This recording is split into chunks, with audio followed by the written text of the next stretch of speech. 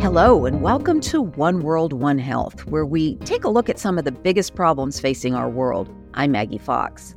This podcast is brought to you by the One Health Trust, with bite-sized insights into ways to help address challenges such as infectious diseases, climate change, and pollution. A One Health approach recognizes that everything on this planet, the animals, plants and people, and the climate and environment are all linked. The world's just been through a pandemic, a bad one that killed a confirmed 7 million people, and likely at least twice or even 4 times that many.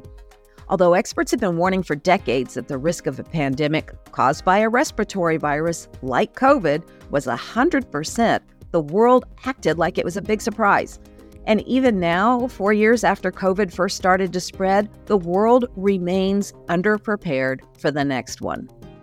There's a group dedicated to prodding world leaders into doing better. It's called the Global Preparedness Monitoring Board, and it's convened jointly by the World Health Organization and the World Bank. In this episode, we're chatting with one of the board's 2 co-chairs, Her Excellency Kolinda Grabar-Kitarovic. Ms. Grabar-Kitarovic was president of Croatia from 2015 to 2020, the first woman in that job. Before that, she was Croatia's Minister of Foreign Affairs, ambassador to the U.S., and was Assistant Secretary General of NATO. She's, of course, an expert in preparedness and has a lot to say about what the Global Preparedness Monitoring Board calls the perilously fragile state of world readiness. Excellency, thanks so much for joining us. Thank you so much for inviting me. You've been involved for some years in pandemic planning. How would you personally rate the global response to COVID? I believe that the last report that the GPMB issued towards the end of last year describes it all. Fragile state of preparedness, as we have called it. So we issued a warning that the fragile progress to strengthen preparedness that was made in the wake of COVID-19 pandemic is at risk. And the world's capacities and capabilities to deal with a potential new pandemic threat remain inadequate. This report, it's very grim. It uses unusually frank language. It's talking about a lack of trust, and you've referred to some of the things the world needs to do. It's a very long and frightening list. How has this all gone so badly wrong? I would say that it paints a realistic picture of the state of the world preparedness for the next pandemic at this point. What is important to mention is that this is the first report that is based on our monitoring framework, which includes 90 indicators. And that monitoring framework is unique in the sense that refers not specifically to individual country preparedness, but to global preparedness. And out of the 90 indicators, we use 30 indicators that pertain to the areas that we believe are of crucial importance to move forward. And that is equity, leadership, and accountability and coherence. The GPMB report of 2019 warned of an imminent pandemic of a respiratory illness, and we saw COVID-19 strike just weeks after the report was issued, and the world was not prepared then. Today, not enough has changed despite the catastrophic consequences of the COVID-19 pandemic. So the global response at the time fell short on several fronts. First, it was the sluggish initial report. We had a delayed response to the pandemic, and there was definitely lack of global coordination, first to respond to the health crisis that we were dealing with. And in parallel with the evolvement and spread of that health crisis was also lack of coordination to alleviate impact on the economic sectors that were hit hardest, such as trade and tourism, and those industries that were dependent on a global supply chain, which suffered enormously during the first wave in 2020. There was also a demonstrated lack of surge capacity. Hospitals were overwhelmed and stretched the break-in point. And what was also worse is that hospitals had to suspend routine care, such as surgeries and management and chronic illnesses, which resulted in significant COVID deaths. And I would say undetected cancer and lack of management of other chronic diseases. Then what we also saw, and what very much prompted me to get involved in PPPR, is inequity in access to medical countermeasures. And that issue of inequity in access remained inadequately addressed globally throughout all of this time. I saw that access to countermeasures, to vaccines, to therapeuticals, to testing depended very much on the place where you were born and on your financial means rather than on the right of every single individual to health. And this all led to the erosion of trust, which was the result of inequity and lack of solidarity. Excellency, you mentioned financial planning and responsibility. Who's responsible for paying for all this? Well, the financing is one of the aspects that we underline in particular in our report of last year. So it's the second area that we talk about, strengthening the global financial system. And in this, there isn't a black and white or there isn't a single solution. Right now, we have the pandemic fund as the largest global mechanism to finance preparedness and prevention and response to pandemics. However, it is falling very short of the estimated $10 billion per year that is required for the pandemic fund to be efficient. And it's not just the amount of funding, it's also channeling to the right priorities. And it's also about the sources of that funding. So it cannot just be donor assistance. We cannot just rely on overseas development assistance, which is shifting elsewhere.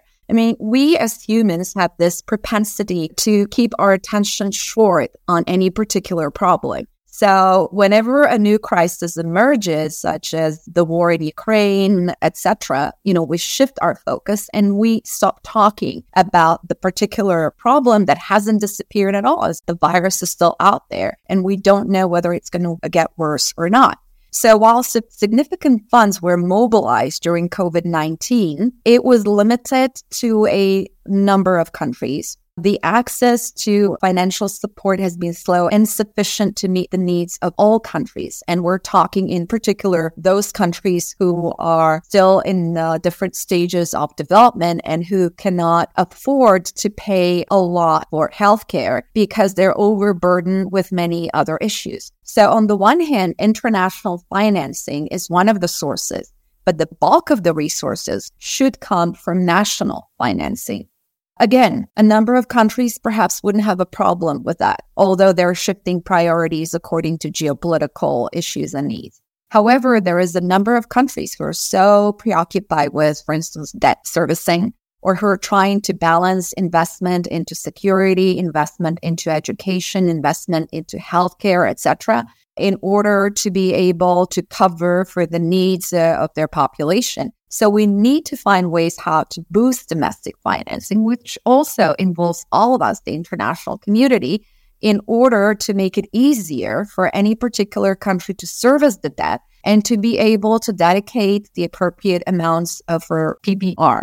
So when we talk about financing, let me just draw a parallel. It's whether you're going to build a house that is made of wood or of bricks, whether it's going to sustain the fire or not. It also makes me think of that children's fable of the three little pigs. The first one built a house of straw, the second one built a house of sticks, and the third one built a house of bricks. When the big bad wolf came, which is the pandemic, it was only the house made with bricks that sustained the blow. So this goes to say that investing into a healthy infrastructure that is necessary for PPPR is an absolutely necessary precondition in order to be able to make this process successful.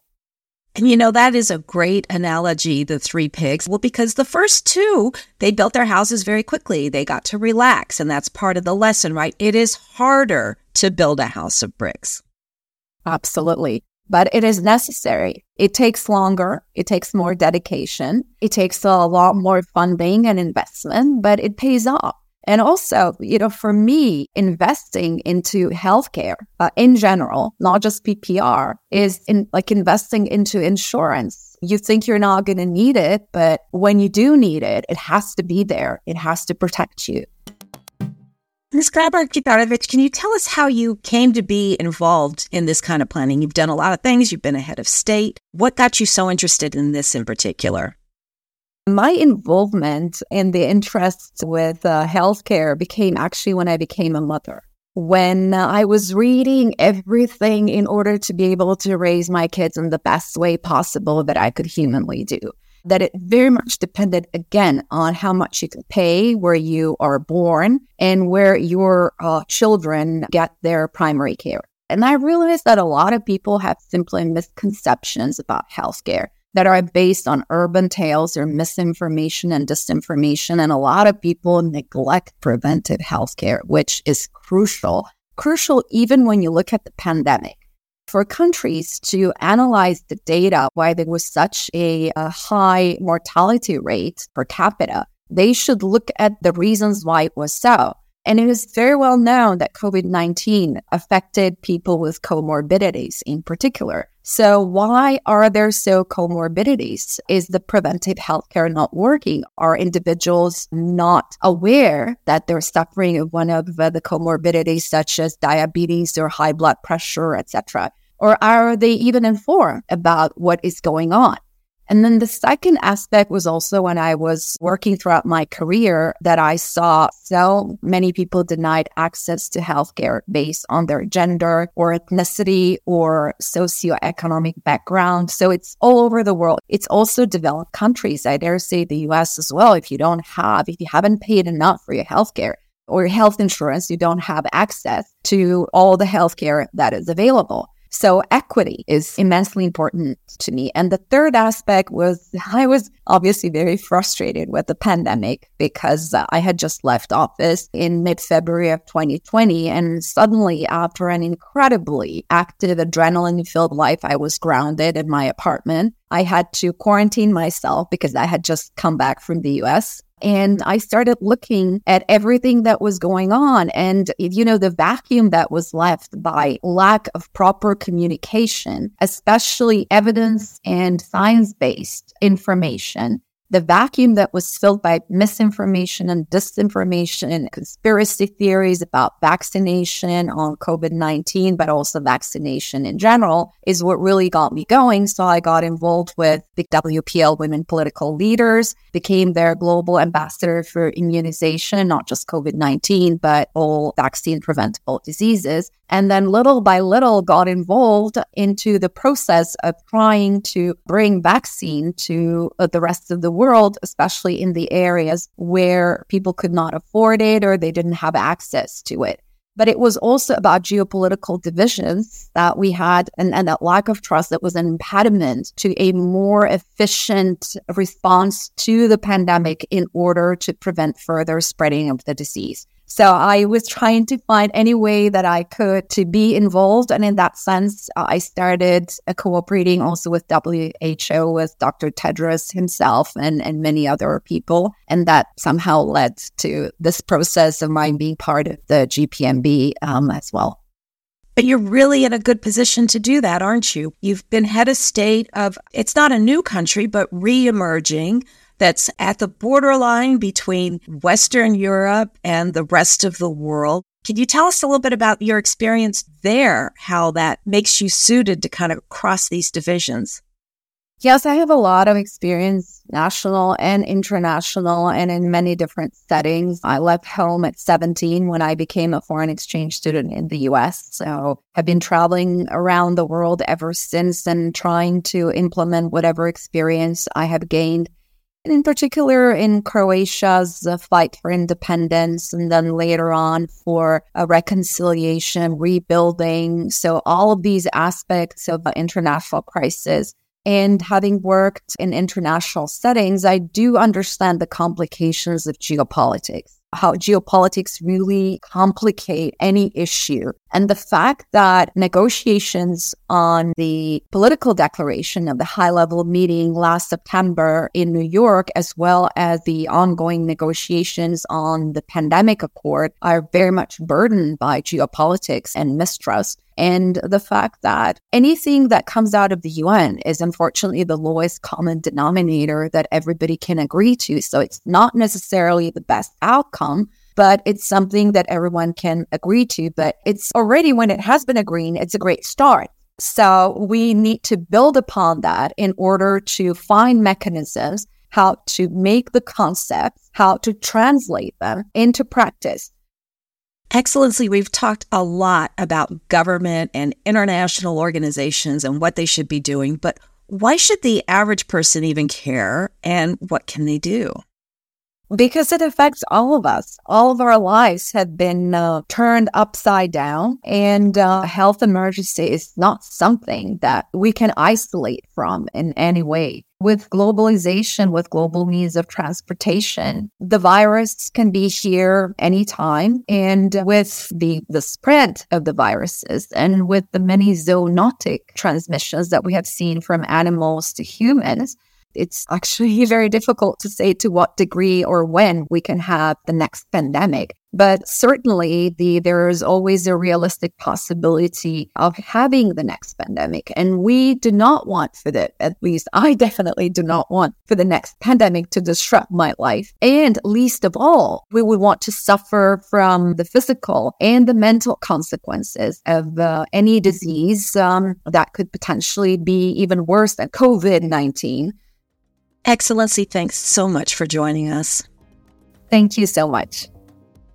Listeners, if you enjoyed this podcast, please do share it. You can learn a lot more about this podcast and other important topics at onehealthtrust.org.